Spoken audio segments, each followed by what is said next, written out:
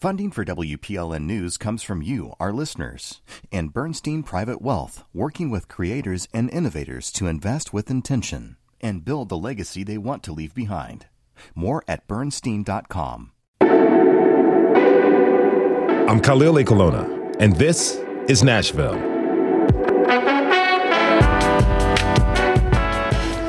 It was today, about 60 years ago, when 10 Nashville women and men risked it all to join the Freedom Riders on an interstate bus. Next stop, Birmingham, Alabama. The ride started in Washington, D.C., as civil rights activists embarked on their journey to enforce integration on interstate buses and at bus stations. In the civil rights movement of the 1950s and 60s, Nashville was home to many of the movements we now think of as iconic. Later this hour, we'll take a look back at that history and dive into stories of the Nashville Freedom Riders and meet one local activist who was at the very heart of the civil rights movement here. But first, ever since devastating floods hit the small town of Waverly, Tennessee back in August, WPLN News has been keeping up with the community as recovery continues. It's often the case that the news crews swoop into smaller, more rural areas when disaster strikes, and then they leave. We wanted to keep this relationship going, to get to know the people that make up this town and what recovery really looks like. WPLN reporter Damon Mitchell was just in Waverly yesterday, and he joins me now. Damon, welcome back. How's it going, Khalil? Doing all right, my friend. How are you? Good. So there was a pretty big event in town last night near the end of the school year. Tell us about it. So Waverly seniors will be graduating Friday, and yesterday was kind of like a pre-graduation walk at the elementary and the junior high schools, which were flooded. Traditionally, the students would kind of walk through the halls of the elementary school, and kind of the kids would like give them high fives. But it's been unoccupied since the flood, so they wanted to do like essentially like a way to say goodbye to the school. They are trying to relocate the buildings now, so this is essentially like the last moment they'll have to kind of be in that space. Congratulations to the class of 2022. Tell me, what did you see? What was the energy there? I really like the energy matched like the sun that was out yesterday.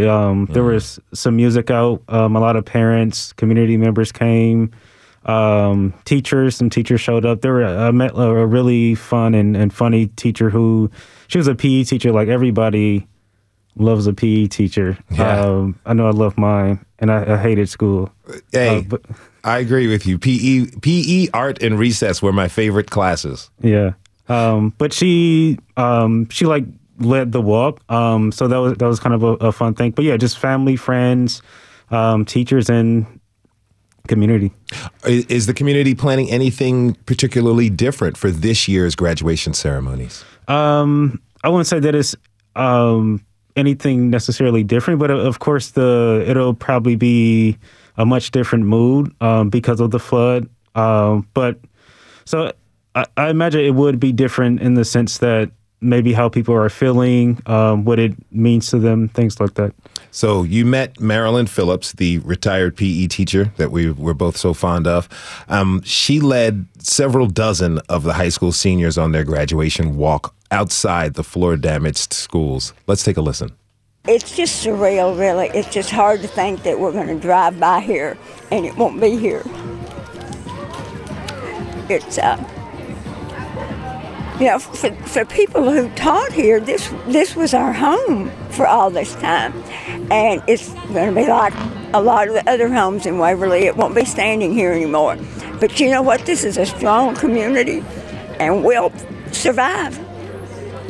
And we will make happy memories, and we'll have kids starting other schools, and there'll be graduations, and there'll be weddings, and, we'll just continue to be here. Marilyn Phillips has literally watched this town grow up. What did yesterday's event really mean to her? She did get emotional. I think you can kind of hear that in the tape a little bit. Like she told me she was like, I taught everybody here, and like some of them, like they have mustaches now and they're taller than me. So I had to like look them in the eyes, but I felt that connection once I did that. But she's essentially like, if you live in Waverly is a super small town. So if you were born and raised there, and you are younger than her, you probably was in a class of hers. And she mentioned that she taught some of the kids that are graduating parents, and even some of their parents' parents. So a very emotional time for her. And then the school that she spent so much time in will no longer be there in the future. So yeah, a very emotional but exciting moment for her. Yeah, that's really awesome. I was an educator, and to see that some of my students are grown people with kids of their own, it's really just a remarkable feeling. And the fact that she did that for multiple generations is even more amazing. Now, the last time you were on the show, we talked about Waverly. You spoke with Gretchen Turner and her daughter Zoe, who is a senior. Did you have a chance to run into either one of them and talk? Yeah, I did see them, and actually beforehand, I'm doing kind of a separate project with Zoe, and I got a chance to interview her just to kind of talk about her just year and what she's looking forward to after graduation. And she'll actually be going to UTK. I want to say, move in is this summer. Okay. So how's she feeling about graduating? So Zoe is she's probably the hardest person I've ever interviewed. She's just very kind of conservative. And she gives you like just enough. But I felt like she felt excited just to kind of get out of her parents' home and get to explore more of the world. She's been in this small town. Her brother is in Knoxville as well in grad school at UTK. So she was just kind of really excited to get out there and see what else is in the world. What about Gretchen? How's she feeling? Good. I think there is some sadness like this. The last kid is leaving the house. But she, early on when I spoke with Gretchen, she contemplated maybe moving to Knoxville with her two kids since they were both going to be there. But she's just like so connected to the town. And literally, I told you this before, but she's literally like a local celebrity. And everybody that I've met in Waverly has been pretty much because of her. So I think there's some sadness about Zoe leaving, her last kid leaving, but also she's also kind of spearheading a lot of things as far as recovery. So I think there's also just a lot of hope and excitement to see where Waverly goes next. It's really interesting, her reaction to having an empty nest. I think my mom, actually I know, my mother threw a party as soon as my youngest sister left for college. As, you know, we mentioned that you're keeping up with this town since August, and you just talked about recovery a little bit. So what stood out to you on your visit as you saw the recovery efforts? So just kind of walking down, and so the schools, the graduation, the elementary and junior high schools are in the same block as Gretchen and a lot of other people that I've met. But just walking down the street, I saw a lot of people in their homes. There were people on porches, kind of doing yard work. So you can definitely tell that people are moving back in. There are some areas where you can still see the flood damage. I interviewed a guy while I was there, and literally his houses, like they have to rebuild the whole thing. So you see kind of the construction materials out. So there is a lot of work to be done, but you can also see the progress. That is WPLN reporter Damon Mitchell. Damon, thanks for being here. Thanks. We have to take a short break. When we come back, we'll hear from the Nashville Freedom Riders and a few local poets who were inspired by their stories. What stories do you have about the Freedom Riders? Tweet us at This Is Nashville. We'll be right back.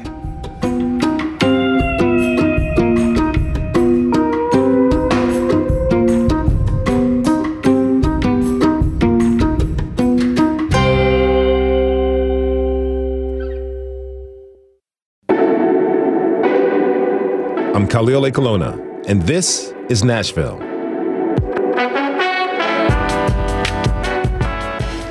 Picture the scene. It's May 1961, and you've just heard about a group of black and white students traveling by bus to Alabama, trying to challenge the vice of segregation and getting mobbed by the KKK. Would you volunteer to go next? For some college students in Nashville, the answer was yes. The late Rip Patton remembers the story of how that journey began.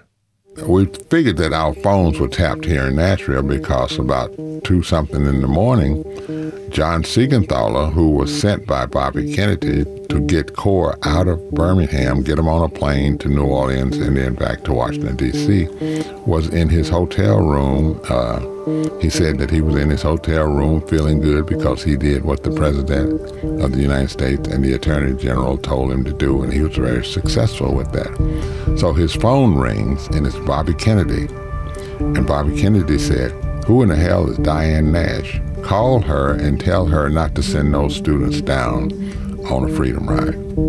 So he calls her and he's pleading with her, and she said to him, "Sir, we know that somebody's going to die, but we're not going to let violence overrule nonviolence. Our first group has left Nashville already. You're a little bit too late." On this day, May 17th, 1961, a group of black college students left Nashville for Birmingham to join the Freedom Ride. My first guest, Joshua Moore, is the producer and host of Nashville Public Radio's podcast, Versify. In its 2020 season, the local poets interviewed 4 Nashville Freedom Riders and then wrote poems based on their stories. Joshua, thanks for joining us. Thanks for having me.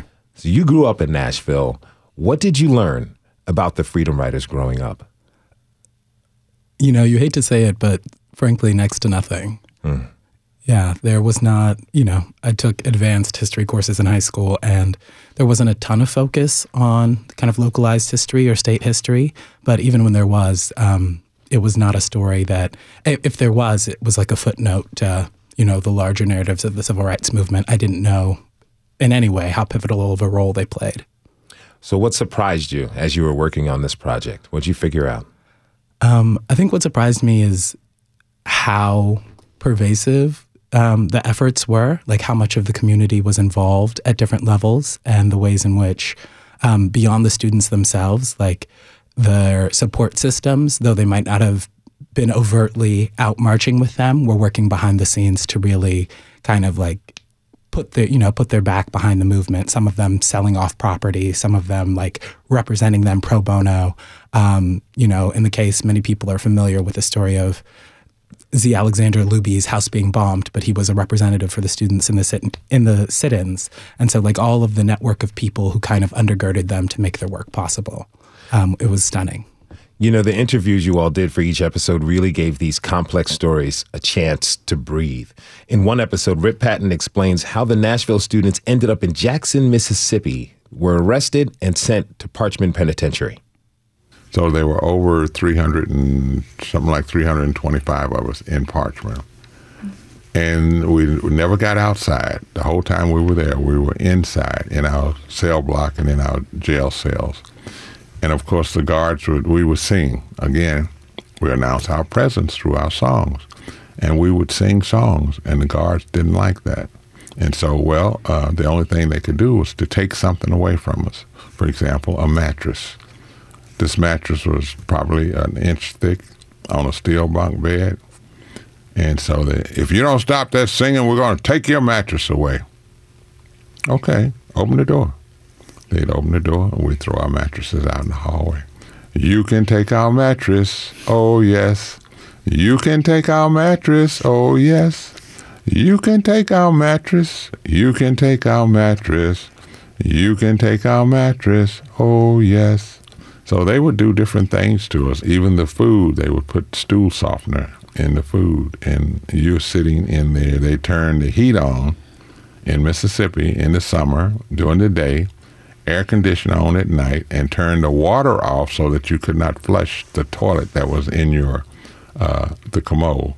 And you and your cellmate, trying to make decisions who's going to go first. All these different things. But, we were there for a purpose. My next guest is Destiny Birdsong, who interviewed Nashville freedom writer Dr. Rip Patton. Destiny, what was it like hearing his story in person? It was life-changing for me. I feel like I heard it at the exact time I needed to. I was undergoing some really drastic life changes, and to hear about the resolve of these, teenagers and young adults, like fighting against this overwhelming racism and these structures of power that even invaded their bodies. Like you just played the clip of him talking about the stool softener. It really changed how I thought about myself. It changed how I thought about the Black people who came before me. And it changed how I thought about the power of, nonviolent resolve. Yeah. Unfortunately, Dr. Patton passed away last September, and I never had the pleasure of meeting him. So, Destiny, tell me, what was he really like? He was wonderful. He was very kind. He was incredibly knowledgeable. He was a little bit flirtatious, which I appreciated. Clearly he had excellent taste. But one of my really powerful memories of him is we had a dinner shortly after recording the episodes for Versify, and the dinner was in the civil rights room of the main branch of the public library.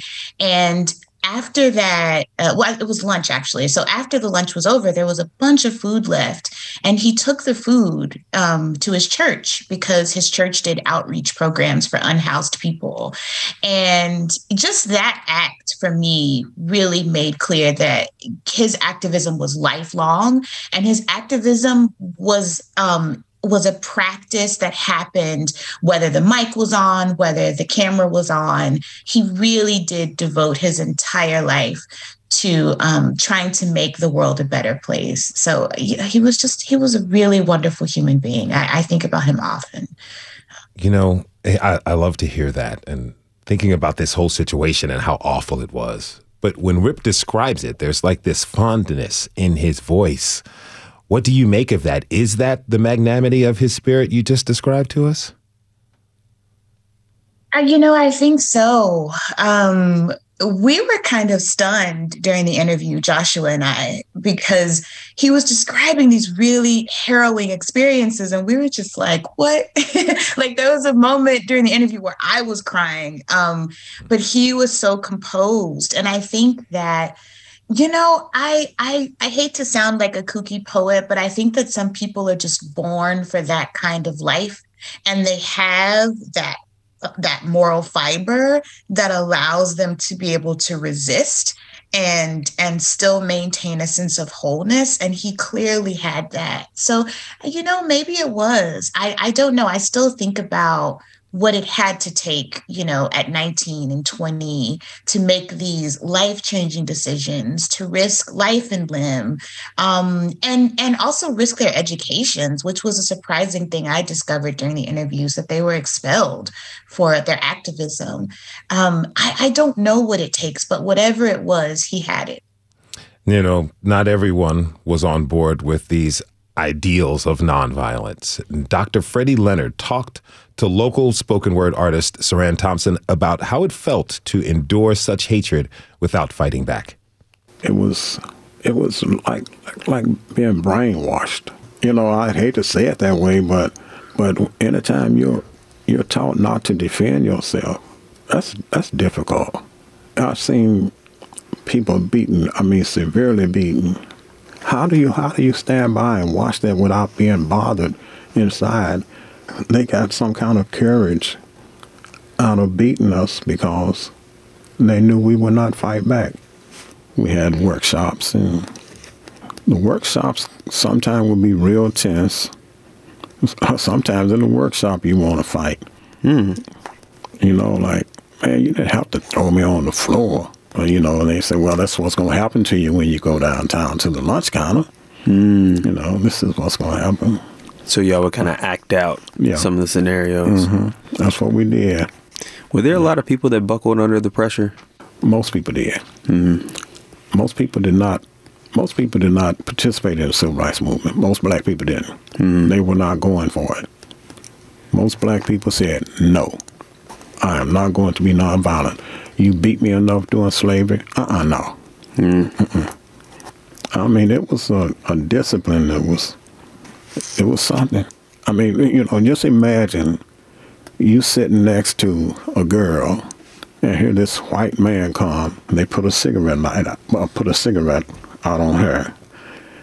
And when I came up, your mama told you, don't let anybody mess with your sister. It was like a rule. You don't mess with the women in the family. And then you in a situation where you see the women being snatched, pulled by the hair and dragged across the floor and kicked and spit on, you know, and then you tell them, the ones who's doing this, I love you. You know, that's that indoctrination from those preachers, you know, because they had us thinking that we're going to get to these people's hearts and we're going to make them realize that we are human, that we are their brothers and we love them and they will eventually love us. But that didn't happen. They changed the laws, but they didn't change their hearts. Saran, welcome to the show, my friend. That's heavy right there. What Dr. Leonard was saying. How did you feel with what he said in that interview? Being honest, it was actually a bit overwhelming. I think when we compare how we're taught and how the civil rights era was kind of the perspective looking from the outside in, it's like, oh, okay, it's like watching a movie.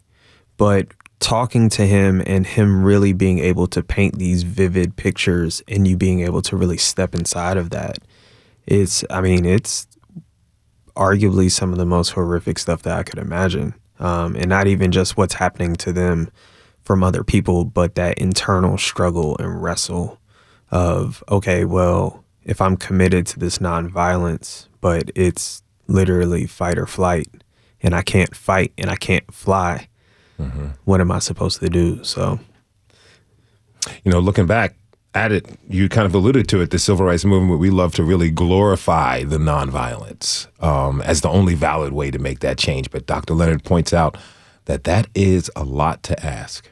Oh, 100%. 100%. I mean, there were so many stories that he was telling, and just thinking about even when they were on the bus, and then once the bus got raided and they escaped out a broken back window, and they ended up running into a church service and hiding in the choir while they were looking for them, you know, and just thinking about like everything that's happening. Okay, well, you can't fight back because obviously if you fight back, you're probably going to die on the spot, versus people that just get beaten and just torn up in that moment. From him doing the lunch counter sit-ins to the movie theater sit-ins, and when he's talking about getting beat with a billy club, it's horrendous. And then as he's talking about kind of his later perspective and shift, I was kind of like, I'm not too mad at this.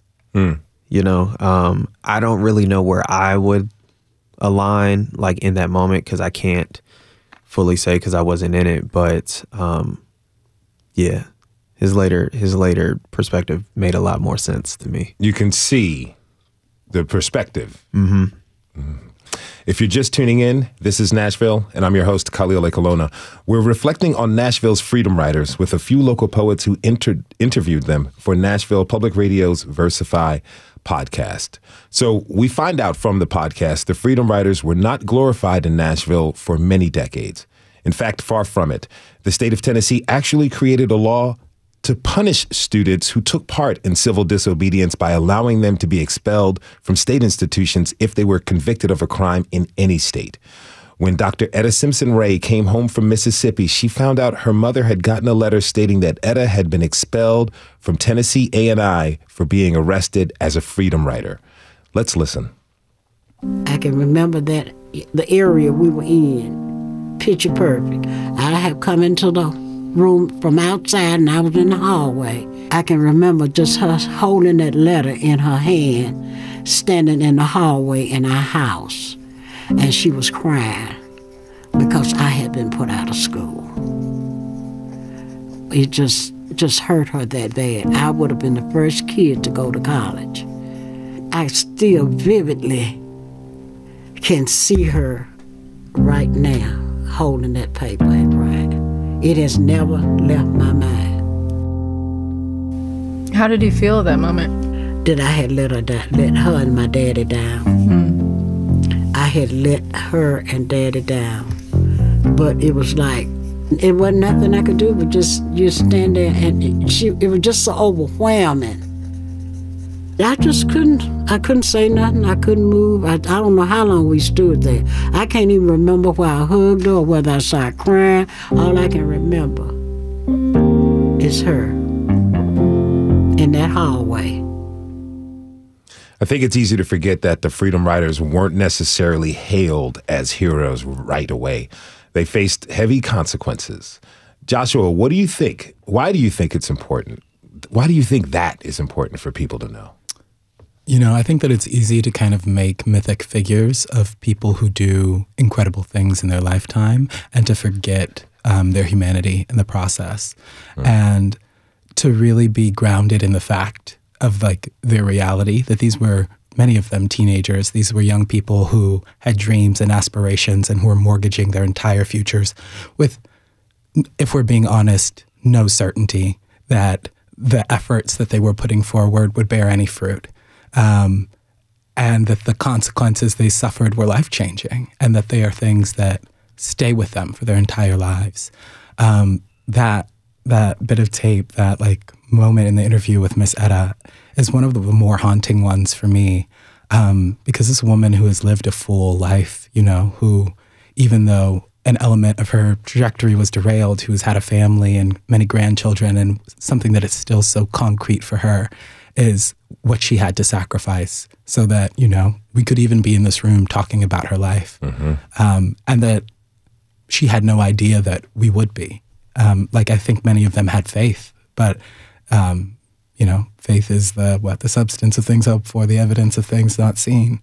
So it just, it really, I don't know, it really gets to me to think about like how much she gave up to make many of us possible. How much all of them gave up, and the stories of people we haven't even heard of. Right. And what they survived, which is, when I look back at it, I'm like, it's not that long before I was born, you know? And so it's like conversations to have with my family members, with my parents, with aunts and uncles about what did you go through and what did you sacrifice?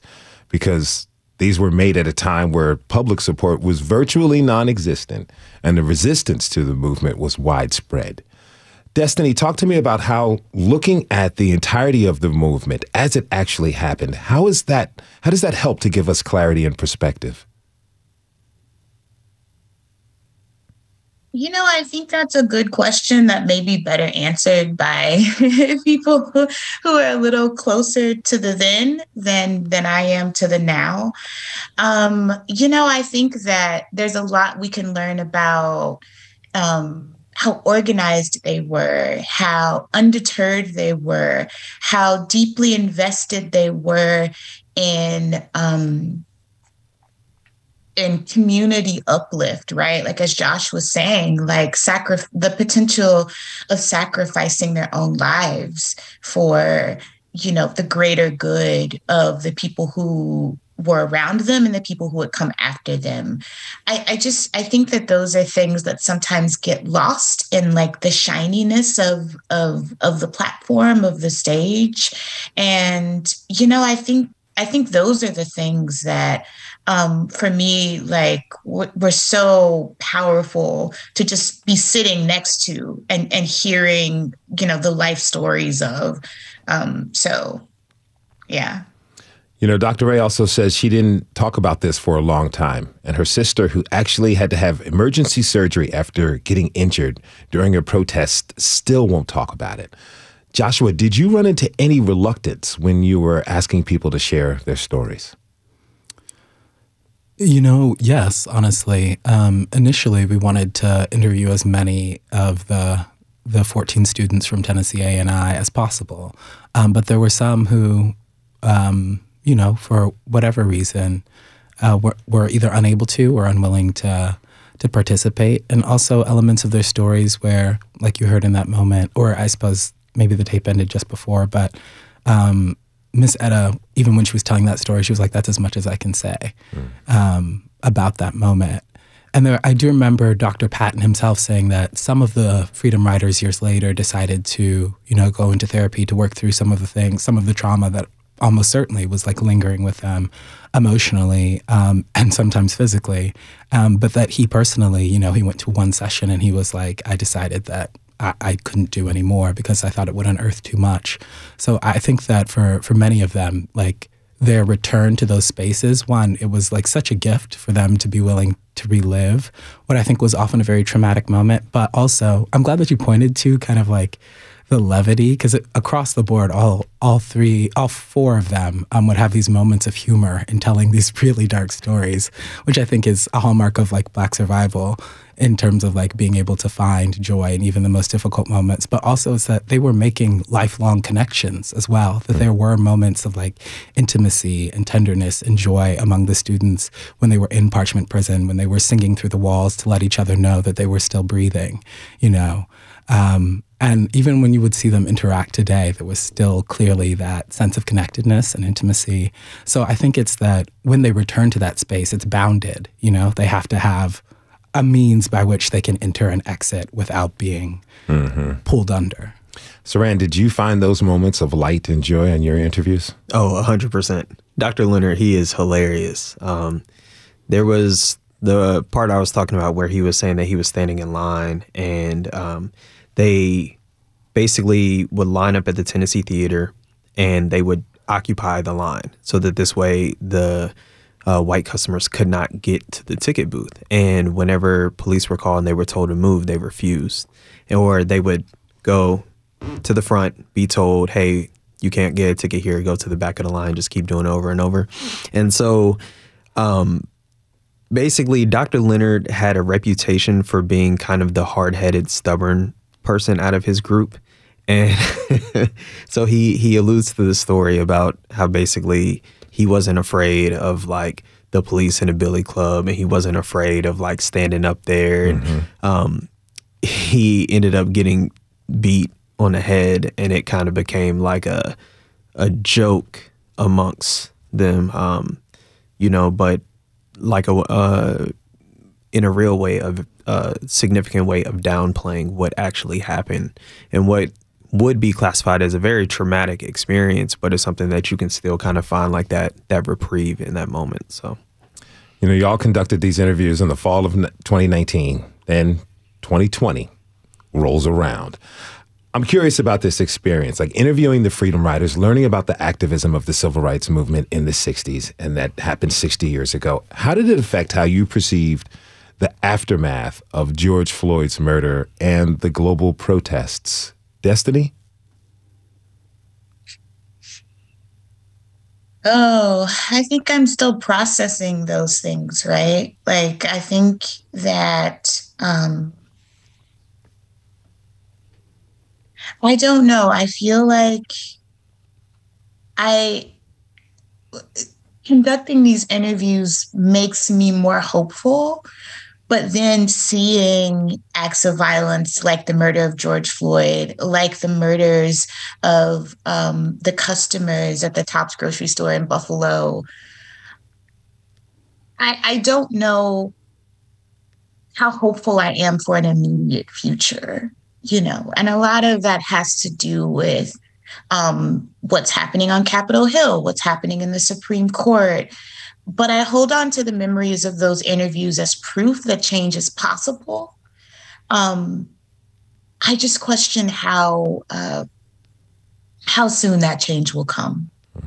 So, and I'm thinking of the clip that you just played with Dr. Leonard talking about the laws being changed, but not the hearts. I feel like we are seeing that like on a global level right now. And sometimes that makes me a little less hopeful, but I hold on to the legacies of the Freedom Riders as proof that many things are possible.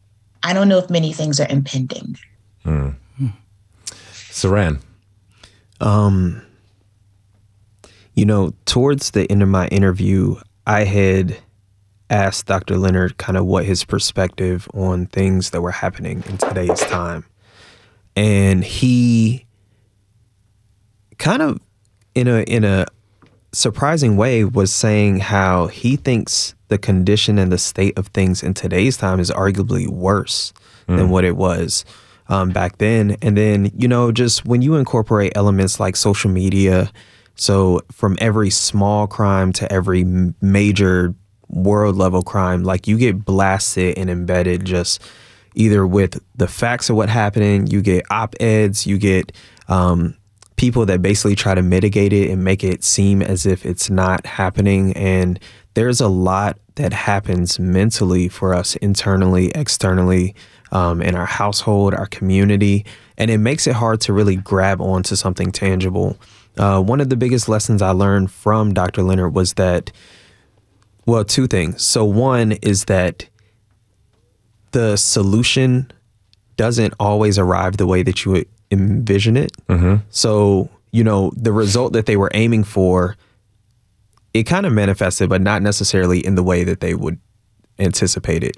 But also understanding that in order for us to achieve a better tomorrow for equality and equity and safety, is that we're like a car and we all have our own roles to play. So some of us are the brakes, some of us are the engine, some of us are the blinkers, the windshield wipers, something that may not feel super significant, but we do all have a role to play. And understanding that as long as we continue to put our energy and effort to move this vehicle forward, then we will achieve a bigger, better, brighter tomorrow for everyone. I want to say thank you to poets Saram Thompson, Destiny Birdsong, and Joshua Moore. Really, thank you all for being here. Thank you. Thank you. You can listen back to the full season of Versify featuring the Nashville Freedom Riders and the poems their experience inspired at WPLN.org/podcasts. We'll have a link for you in today's post at thisisnashville.org. We're taking a quick break, but when we come back, we will meet one activist who is at the heart of the civil rights movement in the 60s. And we want to hear from you. Do you have questions about our history with the movement?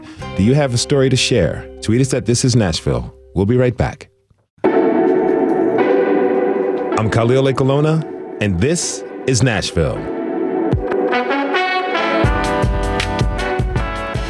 We've been reflecting this hour on the legendary legacy of the Freedom Riders and their fight to end segregation. The fight for equality and the work didn't begin or end with the Freedom Rides. That's something my next guest knows very well. Professor Gloria McKissick is a lifelong educator and civil rights activist, and she joins me now. Professor McKissick, welcome to This Is Nashville. Thank you for being here. Professor McKissick, are you with us? Yes, I am. Thank you for inviting me on the program today. Oh, wonderful. It is an honor to have you with us. Now, we just spent some time looking back at the Freedom Riders and what they were able to accomplish. You were a student at TSU at the time. Tell me, what do you remember about that moment in Nashville? Well, back then it was A&I hadn't become the university as yet, but I came to A&I as a freshman the same year that the Freedom Rides had taken place that summer. In fact, that summer I had been a debutante. I'm from Detroit, Michigan. My background and experience is quite different from those who lived in the South and participated in the movement. When I came to Nashville, it was really a cultural shock, the things that I saw and experienced. I grew up in an integrated neighborhood, into integrated schools, when often I was only Black in the class and always in the minority. And it was quite different coming south. But when I arrived, I was very naive about so many things. And I remember being in the student union, and the Freedom Riders had been expelled from A&I.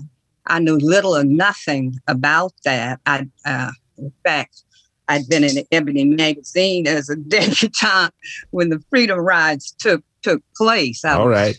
in another world, but it was the Freedom Riders who encouraged me to become a part of the movement when so many other students had backed away from that because no one wanted to be expelled from school.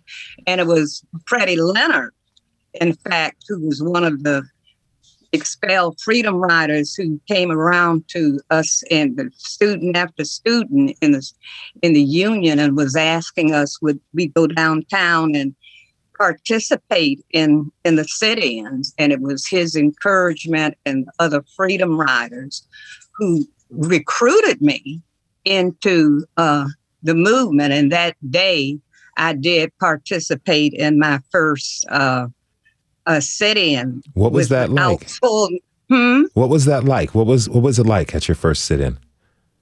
Oh, it was unbelievable. We went downtown to First Baptist, Capitol Hill, and unlike the Freedom Riders and so many others who had extensive training with Dr. Lawson, I had maybe 15 minutes. And he was there and others, but I didn't know who they were at the time. And they just told us how we behaved, how to behave. They gave us a set of rules and to be polite. And when they try to drag you out, just become a sack of potatoes. Don't resist. We just got quick instructions. And we marched downtown silently. We were always silent and dignified. And we went to Wilson Quick.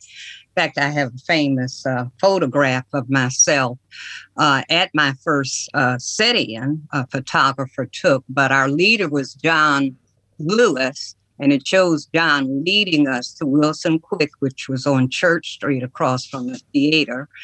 And we went into Wilson Quick, which had a long lunch counter. And I need to say, too, there were very few of us, again, because the students had been expelled and people didn't want to participate because of that. We went in and one by one, we were dragged out of that and tossed on the street. By then, a crowd of people had gathered and were making racial slurs and so forth.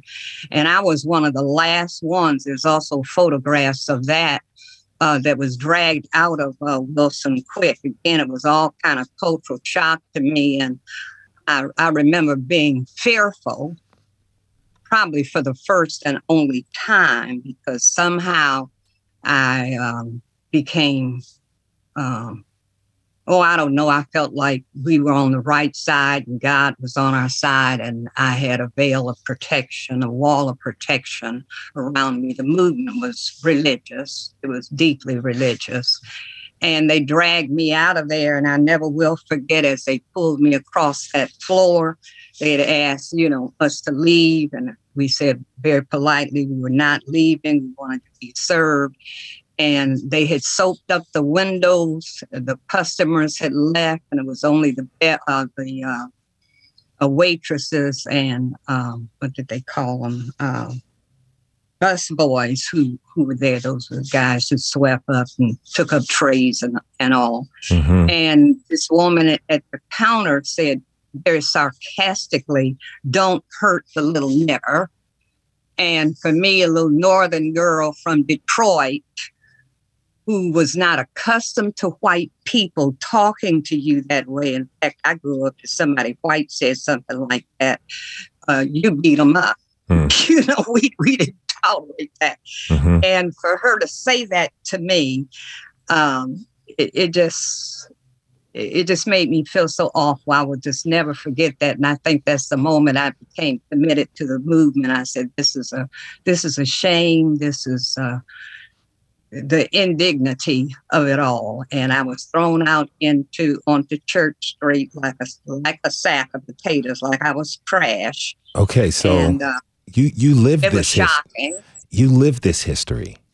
And then you went on to teach this history. Tell me, why did you become a professor? Oh, well, the movement had a great impact upon my life. I wanted to teach the truth. I wanted to tell about the movement. I wanted to teach Black history to all the children, Black and white. I just became interested in telling the real story, the full story. In fact, as a teacher, I became, in 1968, the year that they integrated the schools.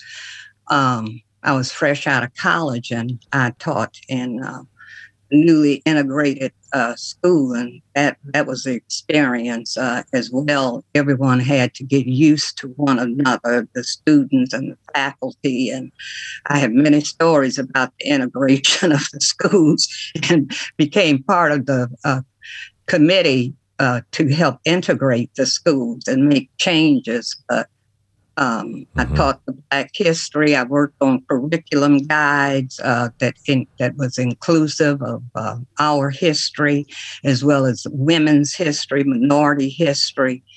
And I worked on textbook committees, a state textbook committee, and selecting books for the schools and making sure that our story was in there, not just pictures, but we were part of the narrative. I just dedicated my life to trying to tell the truth. So as an educator, having dedicated your life to this movement and telling the truth, how do you feel about how history is taught today? Well, they're trying to change history and it and exclude those stories. It really disturbs me, the decisions that have been made about what is taught in the schools today. And it makes me feel like all my work and effort, has gone down the drain because we're moving backwards. It's very disturbing. And we need to continue and dedicate ourselves to make sure we're on the boards of education, that we are hiring teachers that are willing to tell the truth and take chances and maybe go against the law or the rule like we did back then. And as Spike Lee said, do the right thing. Yes. Yes, ma'am. I'm really thinking about the mass shooting at the Buffalo supermarket over the weekend. The 18-year-old white suspect was targeting the Black community. 10 people were killed because of the color of their skin. Every time this happens, it feels like, here we go again. And let me ask you, Professor McKissick, are we really learning from history as a society? Are we stuck? Or are we stuck in this perverse loop? I don't know. To me, the movement is not over. It's not over till it's over. And there will always be racists among us, just like there's still Nazis among us, and we know what they did. So the struggle continues, and we must continue to be activists. I really believe in activism, and I made that an intricate part of my teaching, that I formed organizations for students to learn how to implement Martin Luther King's philosophy of nonviolence. Was a part of my classwork, and all the students knew the rules to conflict resolution and had to use them. Even if they wanted to discuss with me their grade, they had to go through those steps that Dr. King talked about being nonviolent. We have to teach, we have to educate, Professor McKissick? Encourage people and not just act on their emotions. Yes. Mm-hmm. Really quick, 30 seconds left. You've lived this. Tell us, we have so much to deal with as a society, as you pointed out, but what does the future look like in your eyes? It looks dim. It looks dim. And like I said, we have to continue to be activists, and that's the only way that we can continue to move forward, because there are those elements in our society that are conservative and want to turn back the clock, and we have to stop that. Professor Gloria McKissick was central to the civil rights movement in Nashville in the 60s. She has since dedicated her life to it. And as an activist and educator, Dr. McKissick, thank you so much for being on the show and sharing your story with us. I hope to have you back on soon to continue telling us stories. Oh, wonderful. I appreciate you. Fantastic. Okay, we want to thank everyone who tuned in this hour. A lot of people have been wondering what's going on with Centennial Park at the Pavilion. Tomorrow, we'll find out. This is Nashville is a production of WPLN News and Nashville Public Radio. Listen back at thisisnashville.org or wherever you get your podcasts. Our producers are Steve Harouche, Rose Gilbert, and Tasha A.F. Lemley. Our digital lead is Anna Gallegos-Cannon. Michaela Elias is our technical director. Our executive producer is Andrea Tudhope.